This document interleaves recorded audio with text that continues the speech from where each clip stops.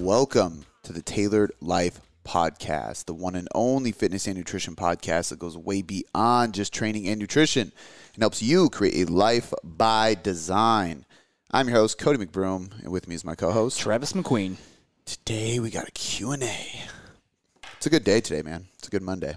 Good money. You got a lot on your plate. Got a lot on my plate, and I'm excited about a lot of things. Yeah. The shirts came out fucking dope. Pumped about those. The Tailored Life Apparel shirts are in. The crew socks are in. The crew neck hoodies. They're not hoodies. Where would they be for sale? When will they be for sale? Where? Oh, the website. Copy. Which isn't live yet. Okay. I mean, it's done, but we're just waiting on a few final photos that like I was telling you about earlier. Yep. That we need to stage and take, and then the Tailored Life Apparel website will be up. Everything should be checking out to be in October like I had planned, which is great because I was nervous it wasn't going to be because there's always like final details. You're like, oh shit, that's not what I wanted, or like, you know, when you're communicating with suppliers and stuff. But the crew necks and the shorts will be done and sent on the 29th, so we'll have everything ready to go.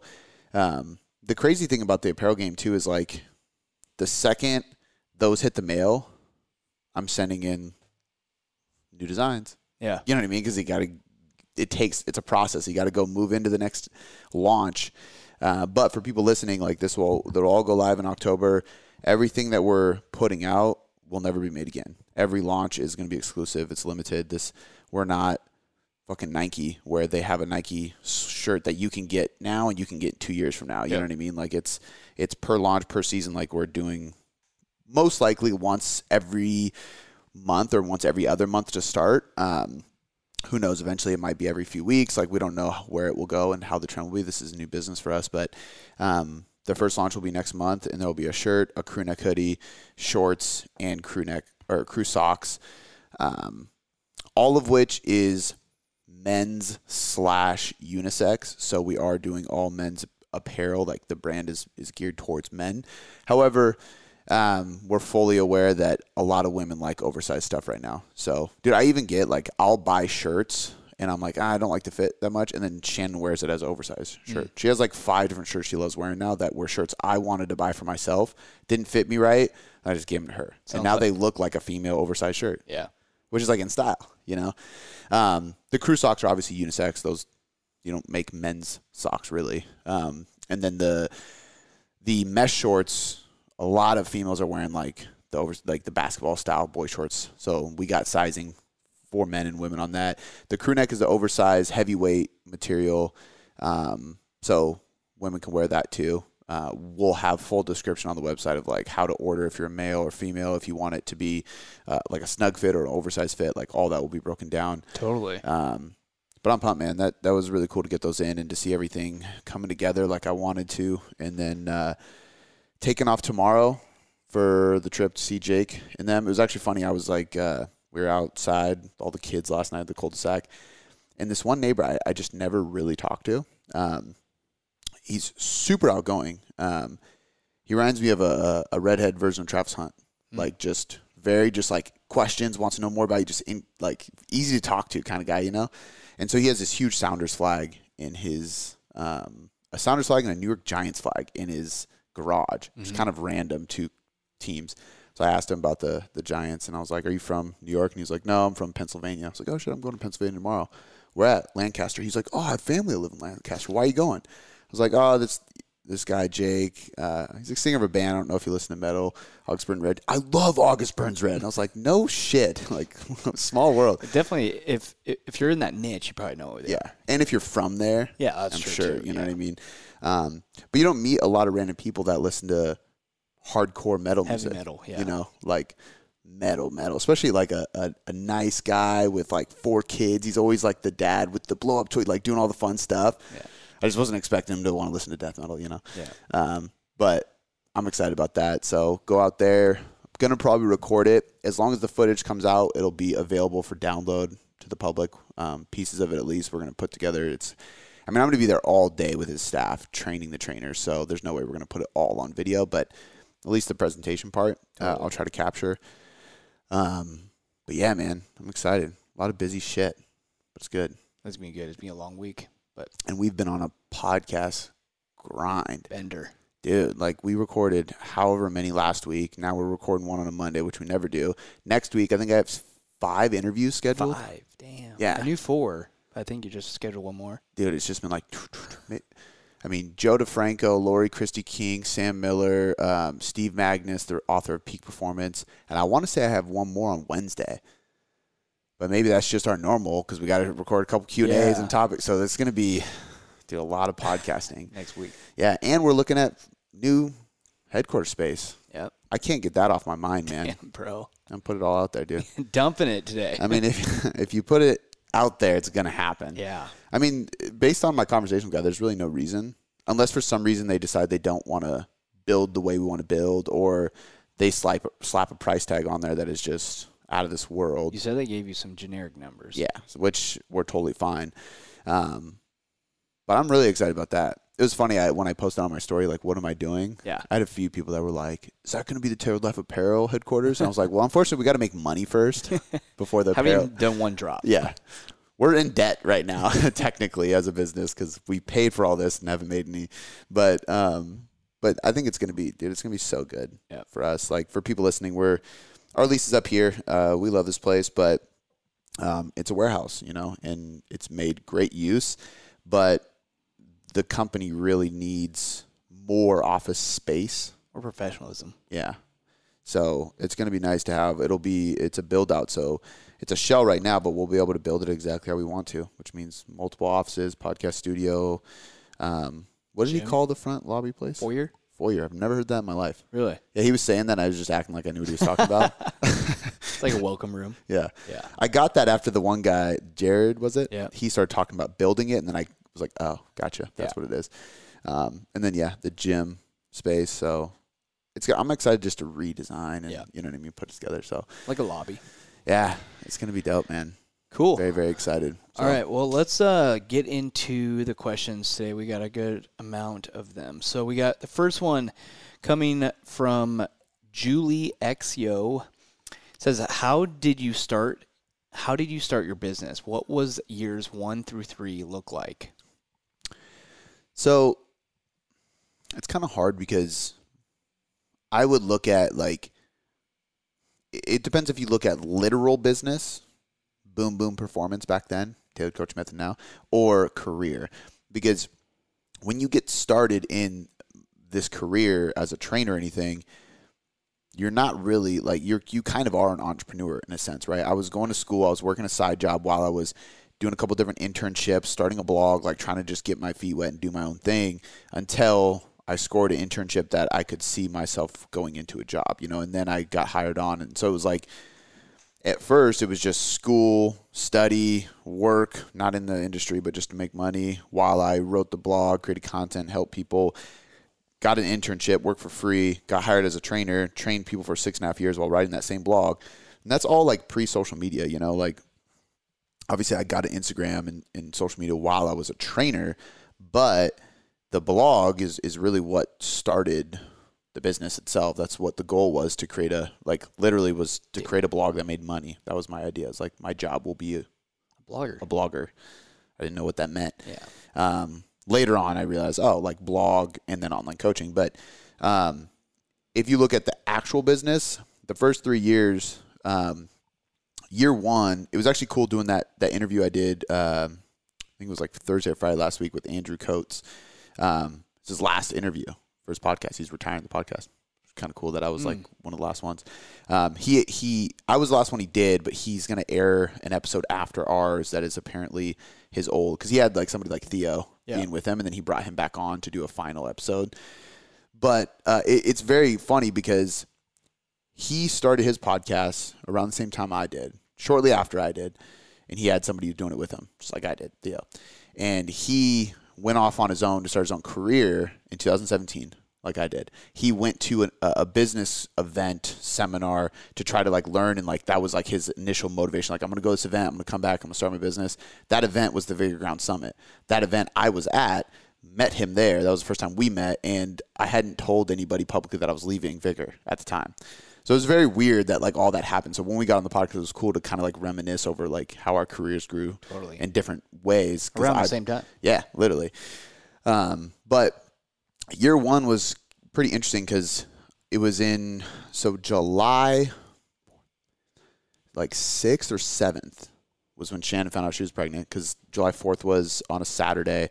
We were at my dad's for 4th of July. I'll never forget it because he looked at Shannon and told her that he wanted her to bring a princess in this world. And we like laughed. And I was like, Dad, stop drinking. Yeah.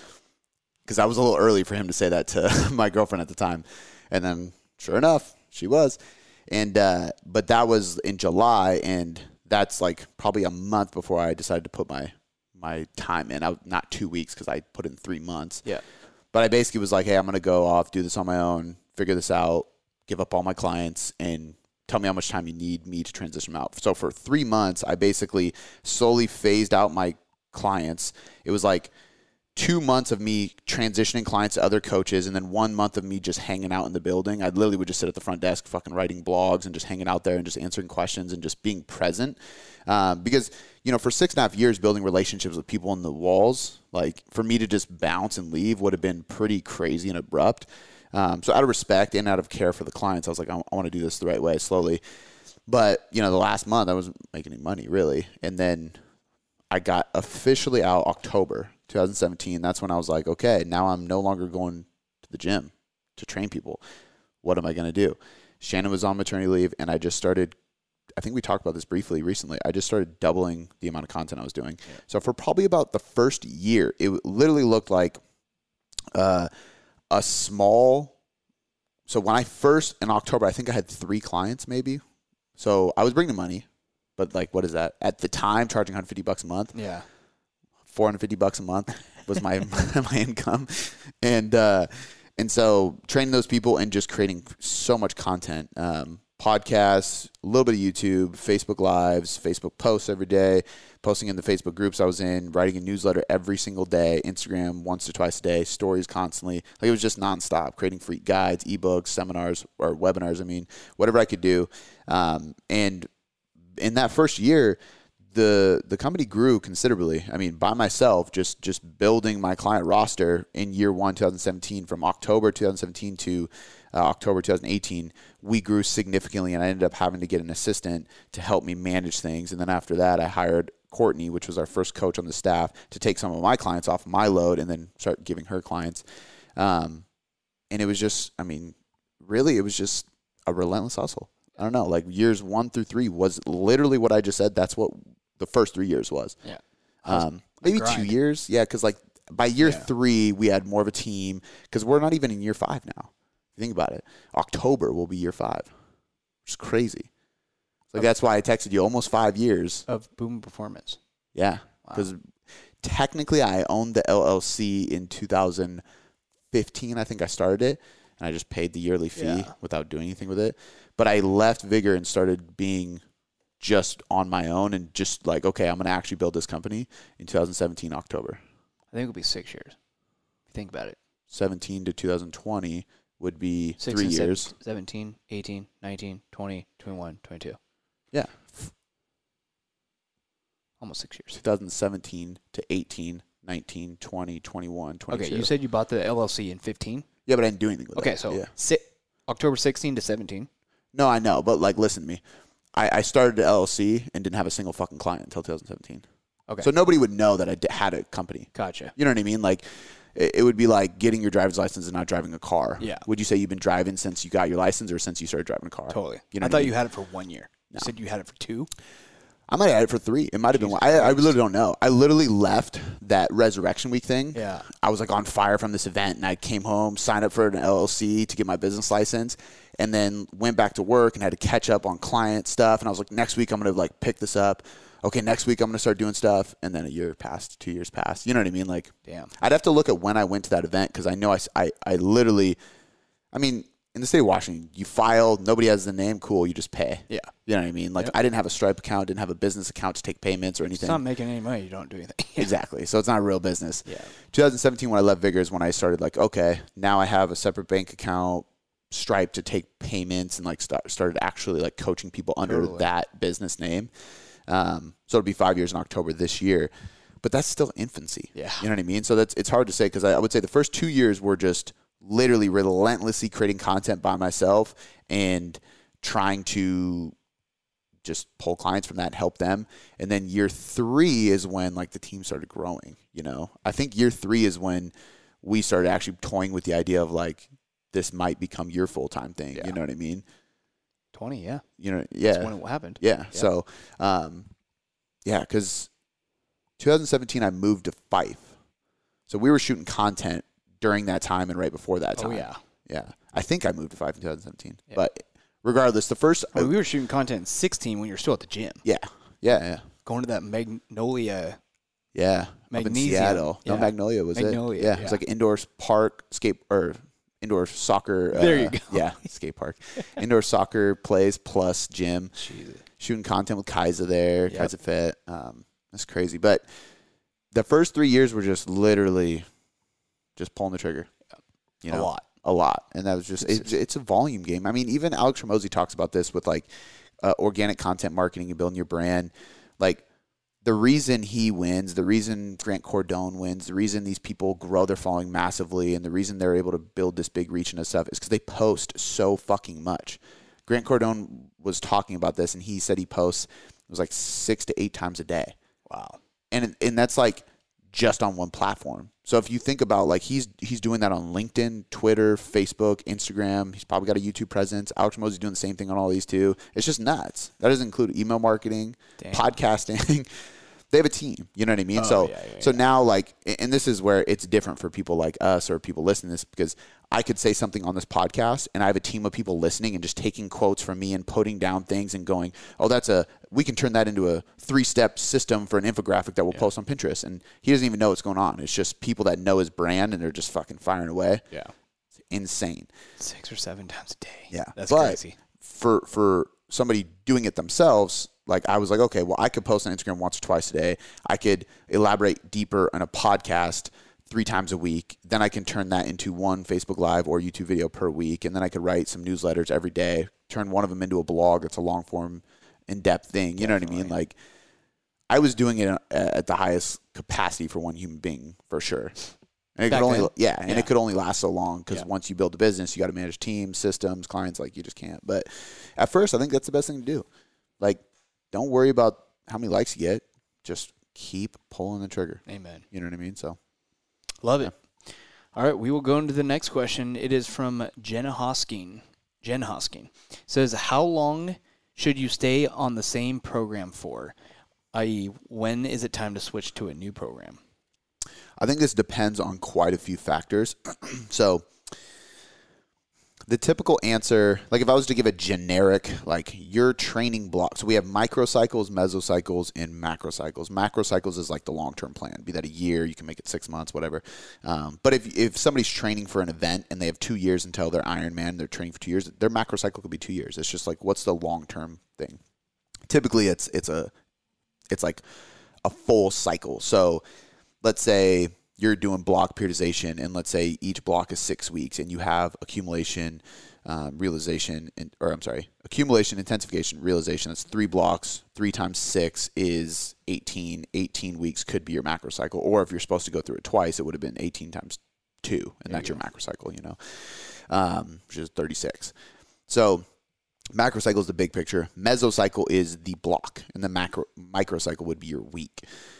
The training program, how often should you train program? Typically what people mean by that is your mesocycle, the one block. So if you're following a program, if you're in and that's the hard part, is if you buy an 8-week program, that 8-week program could be 2 mesocycles. If you buy a 12-week program, it could be 3 mesocycles, it could be 4 mesocycles if they're 3-week blocks. So it depends, but typically when somebody says it like this, they're usually meaning a mesocycle, which is one block or one, string of weeks in their training focus. So that accumulation block is one mesocycle. And the reality is if you're a Gen Pop person or just somebody looking for body composition changes, so if you're training for hypertrophy, if you're training for muscle maintenance while losing fat, if you're just training because you want to lose fat and you're trying to train for body composition changes, I wouldn't do block periodization anyway. The best type of periodization for somebody who's chasing body composition improvements is most likely going to be an undulated periodization model where you're doing multiple types of rep ranges and intensities throughout the week rather than focusing on one rep range and intensity for an entire block of training, be that 4, 5, 6 weeks long. Because then by the time you circle back to that style of training, there's like a learning curve. You got to catch back up to the gains you already have because you haven't trained in that intensity or rep range for a while. So training in multiple rep ranges throughout the week or per session is a much better way. So periodization kind of goes out the window for training for somebody who wants body composition changes, and it's more about programming than it is periodization. Totally. So knowing that, what I would say to you is the best time to change your program will probably be anywhere between 3 to 6 weeks is what I usually recommend. 3 being the shortest amount of time I like to have a mesocycle or a block, and then 6 weeks being the longest I like before changing it. Now, there's situations and times where you can change it after 2 weeks. There's situations and times where you can change it after, not change it for 12 weeks. You know what I mean? Because the answer really is like, if you're making progress, you don't have to change anything. If you're stalled out, you probably need to change something. You know what I mean? If you're super advanced, you're more likely to stall out sooner because you have less gains to make, right? And there's no learning curve there. So if somebody new starts using different exercises in a training block, there's a 1, 2, 3, 4 week process of like just the neurological side of like, I got to get used to doing this. I've never done a Bulgarian split squat before. So how long does it take this individual to get the skill of doing a Bulgarian split squat down before they can start overloading it and progressing it week to week? So because of that, like the more advanced you get, the shorter the blocks can be or the programs can be. However, and this is where it gets super nuanced, on the other side of it, you could also say, what do you mean by program? Because if you're saying like, right now I'm training for mainly strength, right? So Talking first person? Yeah, Yep. for me personally.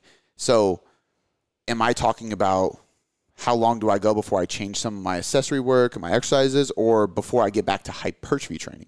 You know, because my program right now is focused on strength. I change my exercises every 3 weeks.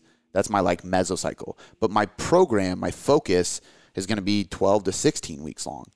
You know what I mean? Like I'm just changing this split squat to a lunge. The program and the focus are two different things. They are, yeah, but people can get them confused. You know what I mean? So like it's because like if like when we sold ebooks, you know, the like Functional Muscle, for example, that was a 12-week program.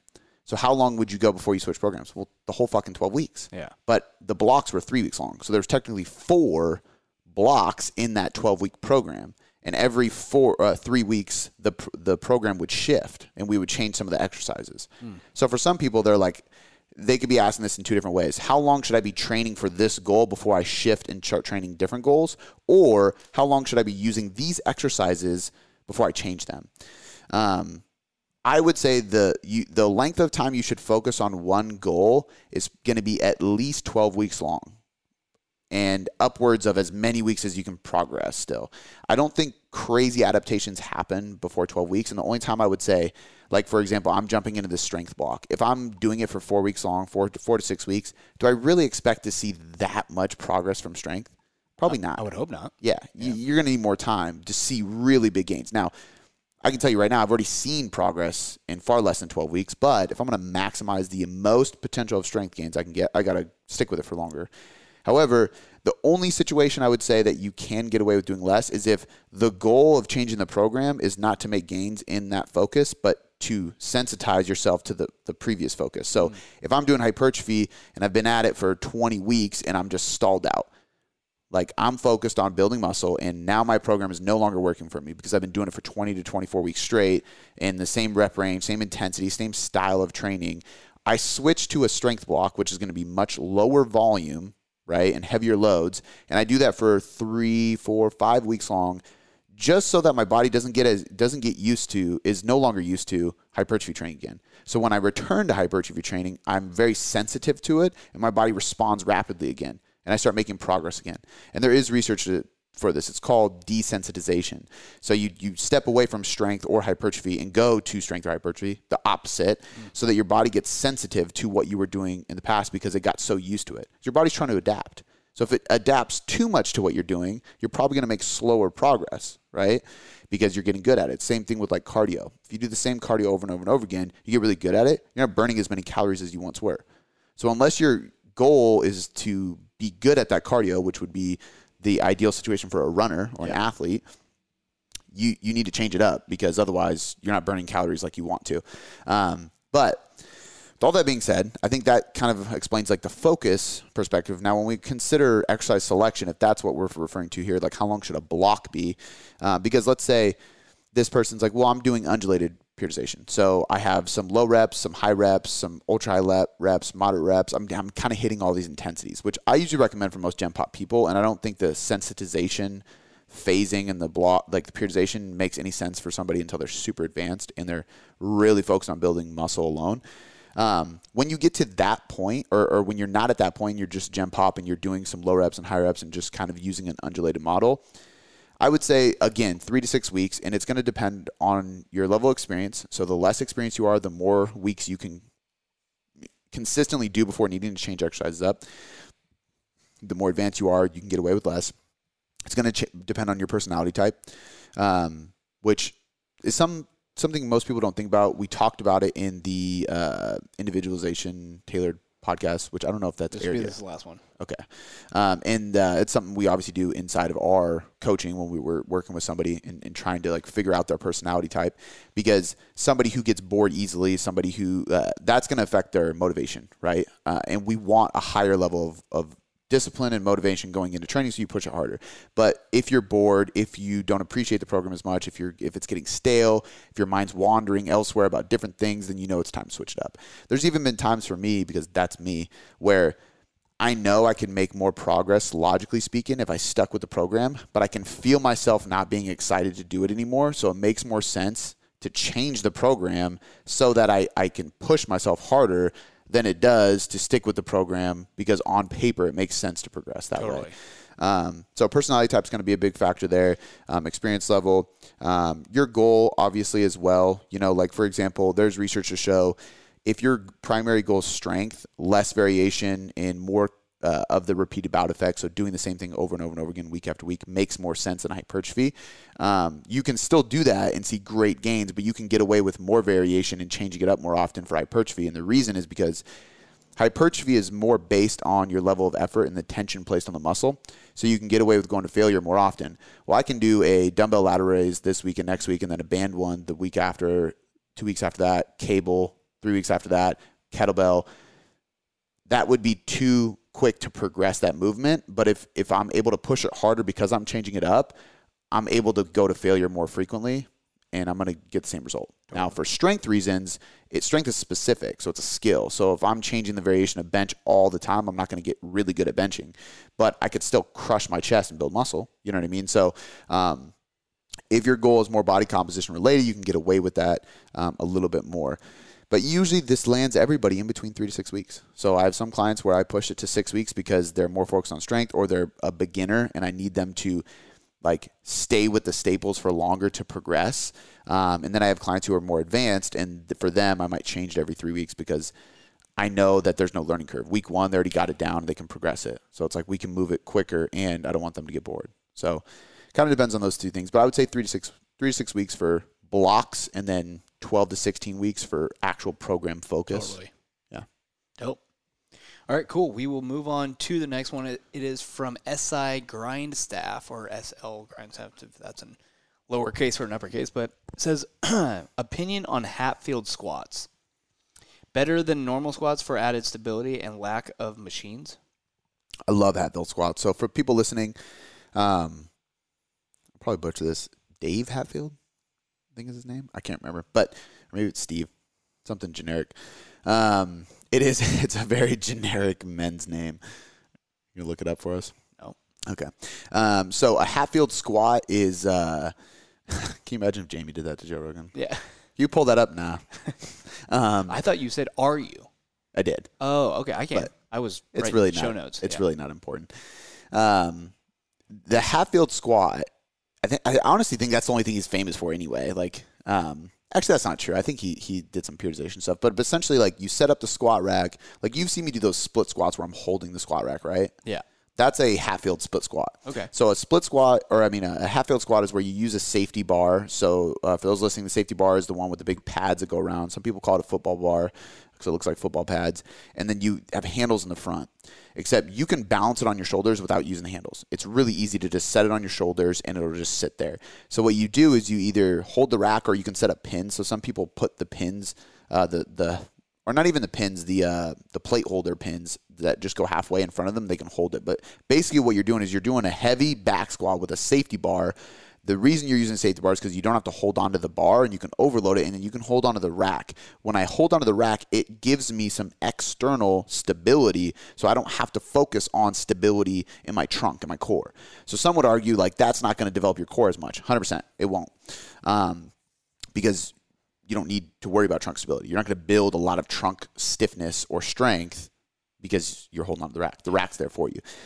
But I believe it is way better for building muscle, because you don't have to worry about that. So if we remove the component of needing to create stability ourselves, we are more likely able to overload that movement with weight or volume through reps. And that's going to stimulate the muscle to a greater degree. We're going to take that muscle further and closer to failure, if not all the way to failure, more easily and safely because we don't have to worry about that. So a good example of this would be a more obvious one. And I think it's more obvious because most people they're so obsessed with bench, squat, deadlift that they're like, you got to do it, the squat the right way. Well, unless you're doing it as a competitive powerlifter, it doesn't fucking matter. What is going to allow you to overload the most, People do this with straps too. They're like, well, yeah, but you shouldn't wear gloves. You shouldn't wear straps. I'm like, if you wear straps, is it going to help you lift heavier? Yes. Okay. Do that because that's going to build more muscle, and you're still going to build grip strength. I would if somebody's like, I can't go above 80-pound dumbbells because my grip strength gives out. You're going to build just as much grip strength with 100-pound dumbbells with straps around your hands to hold them as you would 80 pounds without. Except now, whatever exercise you're doing, be that a row or a press or whatever, those muscles are going to grow more and get stronger because you're using a heavier load. You know what I mean? And if you really give a shit about your strength that much, go do some wrist curls or some farmer's walks. But a good example of this that people can relate to, or more easily visualize, would be if I said, what would build more muscle? A dumbbell military press, so the classic style where you're on the bench, the shorter bench, you can lean back against the bench and you're just doing overhead press, military press.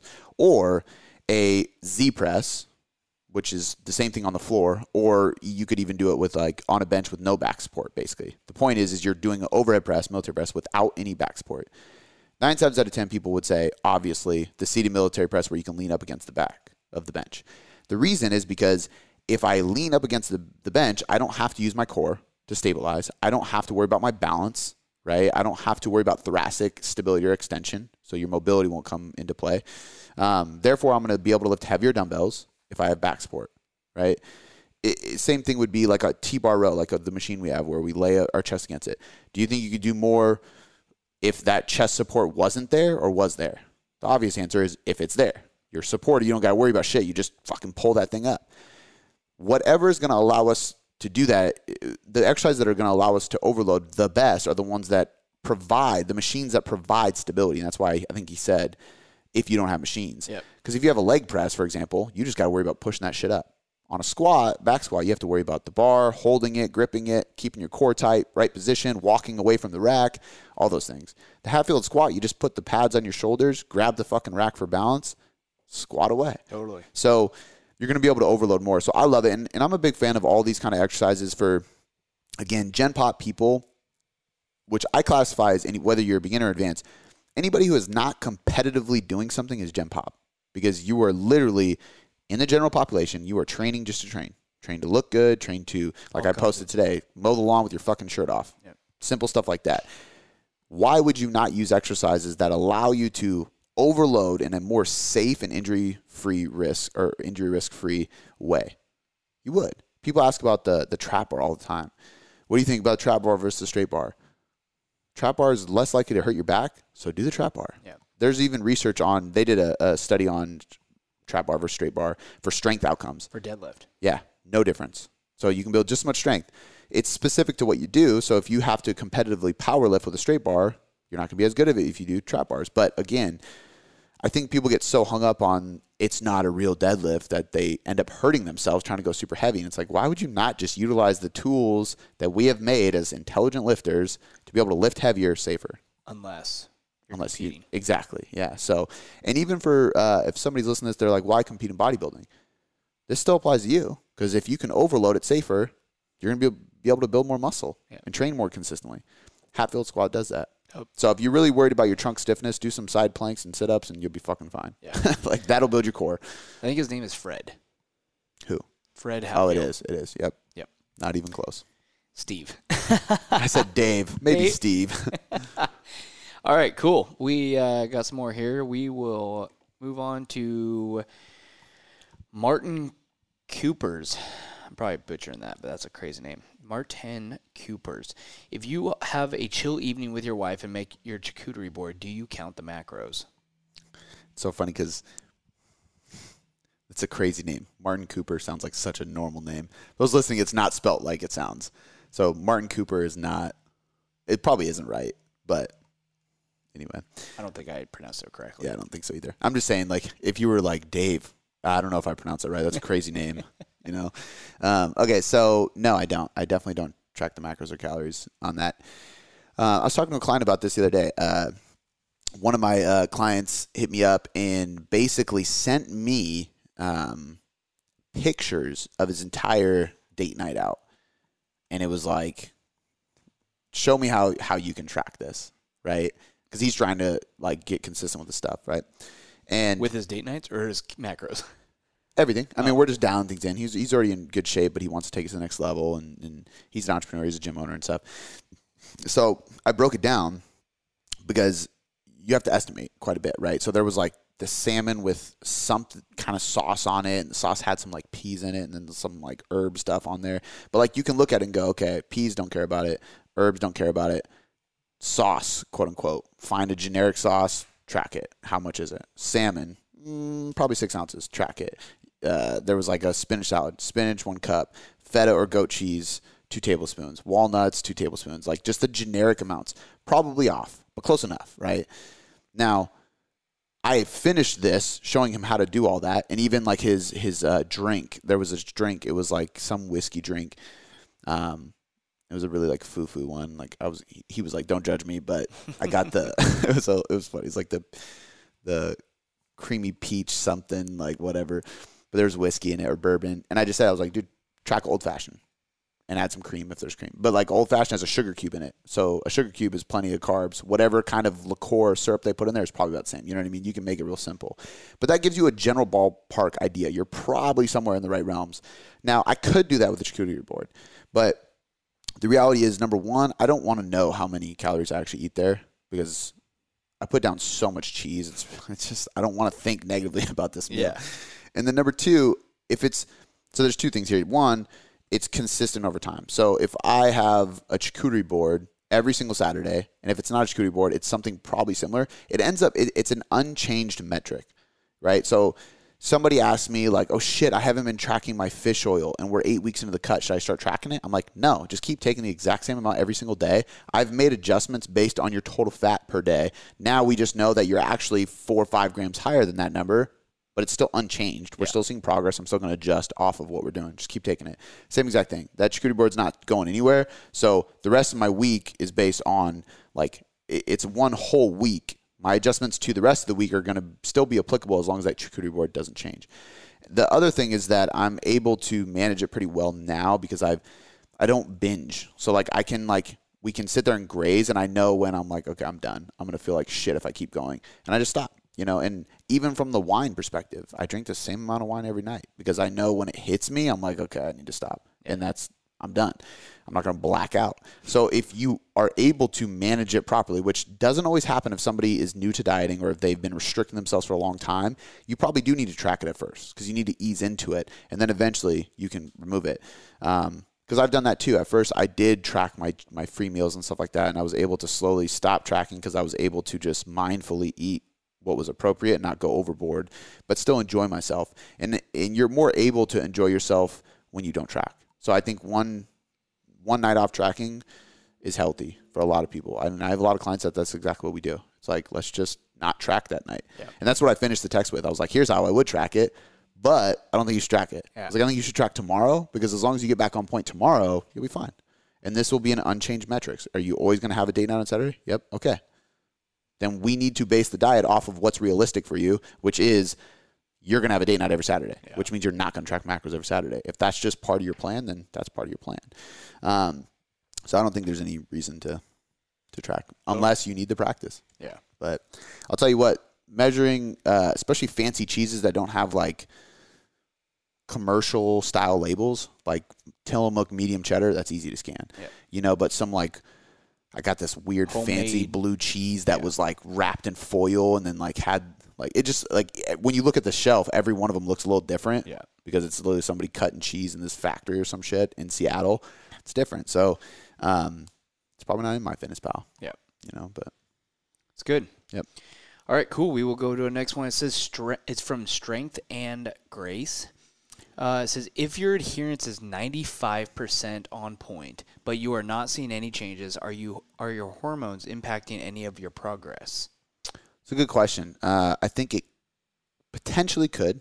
I think there's one situation where it would not. There's one situation where it is, but it's not like this crazy thing that people think it is. And then there's one very rare situation where it's definitely your hormones. So situation one, where it's not. You're 95% on point. What does that 5% look like? So there are times where, going back to my charcuterie example, I'm 95% on point, coach, and then you don't see their Saturdays. That's 5%, we could say. Like, we say 90% on point, like, right, the 90-10 rule. Well, if your 10% is like, I wake up, I go have donuts for breakfast with my daughter, then I take her to the fair and I have deep fried butter because they literally sell that at the fucking Puyallup Fair. It's disgusting. Deep fried butter. Oh, yeah. You haven't seen that? No. Oh, dude, the deep fried stand, they got deep fried butter, deep fried Snickers, deep fried ice cream. Whoa. It's disgusting. That's foul. Yeah. I mean, other ones sound good, but not butter. And we're wondering why America's fat.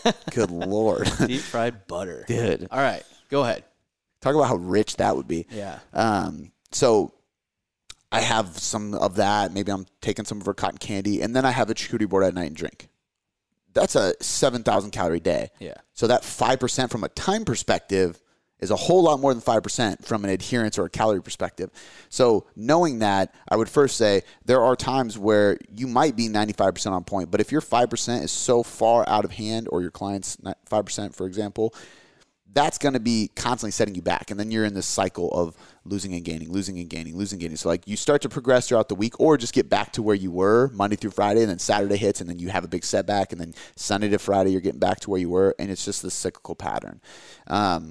That would be a situation where it has nothing to do with your hormones. It just has everything to do with you have no control, and you need to track 7 days a week for a while to make sure that you're managing it properly. And there's been plenty of times where I work with people like that. And instead of me having them have one day where they have more calories or a free day or anything, I'm saying, hey, we're going to increase your calories across the week, but we're going to have 7 days a week of hitting those macros, and we're not going to have a free meal for a while. You need to better manage your undereating, overeating. So instead of dieting during the week, we're going to have a higher intake throughout the entire week, and we're just actually going to hit that, which will result in a net deficit on a weekly average.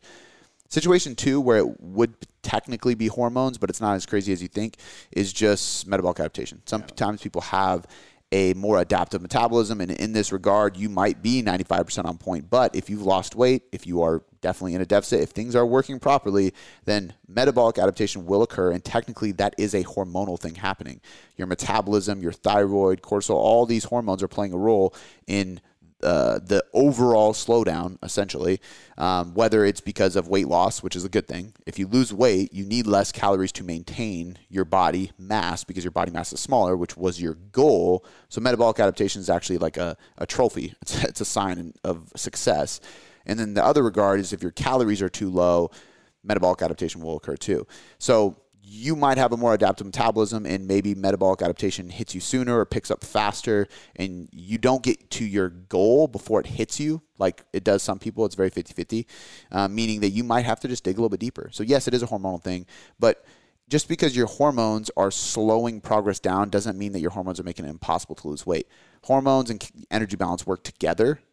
It's a very synchronous process. I think that's the word.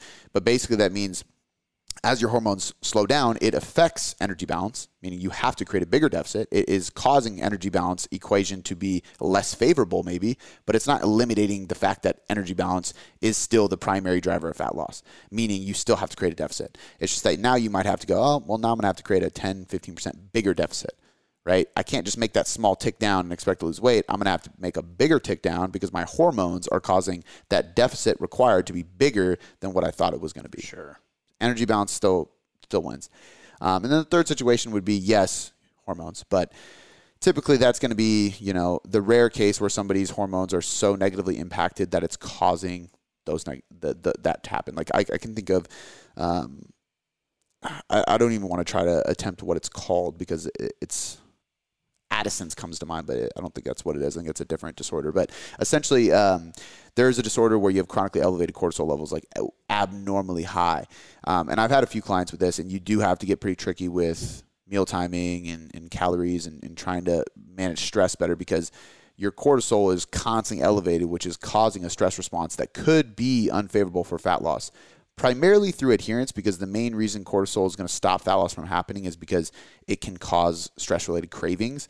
But cortisol is a mobilization hormone, so if you're protecting your muscle tissue by having enough protein in strength training, then it's going to mobilize fat tissue, which is fat burning. So to say cortisol stops fat loss is actually incorrect because the job of cortisol is to break down tissue for fuel. Yeah. So if you're protecting your muscle and it's not burning off muscle, then it's probably going to be burning off fat. But there is some certain circumstances where it's rare, but theoretically speaking, your cortisol could be too high for too long, and that could cause the thyroid T3, T4 conversion to slow down. So basically, your thyroid hormone takes a hit because the stress levels in cortisol are too high. Your thyroid plays a big role in your metabolism being healthy. So there are situations where we can go down this hormone rabbit hole and it causes the energy balance equation to be kind of screwy and your metabolism to slow down more than it should. But even in that regard, it just makes it more and more. And that's like a really bad vicious cycle because all that's really doing, it's not stopping fat loss. It's making it harder to accomplish fat loss because the deficit you have to create to lose fat just gets bigger and bigger. Because if your metabolism does slow down, but you're not at your weight loss goal, you just have to create an even bigger deficit to lose weight. And that's very hard to sustain and adhere to, which means that it's not that it's not working, it's that you're eating too much. But it doesn't feel like you're eating too much because you're not eating that much, generally speaking. But your body's not in the right place to lose fat. And when stress is high, cravings are higher, adherence is harder, motivation is lower, making it even harder. Yeah, it's terrible. You know what I mean? So it is a bad place to be in, which is why, like, I think both sides have it wrong in regards to coaching, where it's like the hormone side is like, we just have to, like, your hormones are stopping you from losing weight. Well, not technically. And then the other side is like, you just need a bigger deficit. Well, that doesn't do shit for the person. The best way to coach this person is to coach them on life, coach them how to manage stress, change their training, change their sleep, change their routines, change the foods they're eating to promote more health, better recovery, better nutrient timing to facilitate lower cortisol levels, better recovery for training, and better adherence to the calories that you do have. And then as you manage stress, you get them to a place where they can go into a deficit. I have a few clients I can think of right now that we are planning on dieting, but we're waiting for the right time because they have a lot of things going on in their life. And right now our focus is fueling performance, recovery, and managing stress. Totally. And the second we're in a place where we can do it, we're going to flip a switch and we're going to go into a diet. But you have to be able to coach them through that. Feedback. Yeah, you just have to be able to coach them through that, though. So love it. Yeah, loaded question, but really good one. Cool. All right, that was the last question for today. Any announcements? We've kind of already dropped some bombs already. Yeah, a lot of exciting announcements that I already kind of shared. Just the normal, guys. If you need help with coaching, if any of this resonated with you and you feel like you are stuck and you want to finally lose fat, build muscle, change your body composition, that is what we do best. Head over to taylorcoachingmethod.com/online-coaching or click the link in the description. We would love to talk with you for free and show you how we can help you get your results. To check out any supplements, firstform.com/taylorcoachingmethod. And last but not least, giantlifting.com. You can use TCM10 to save 10% on any of your fitness equipment. All right, guys, thank you for listening, and we will catch you next time.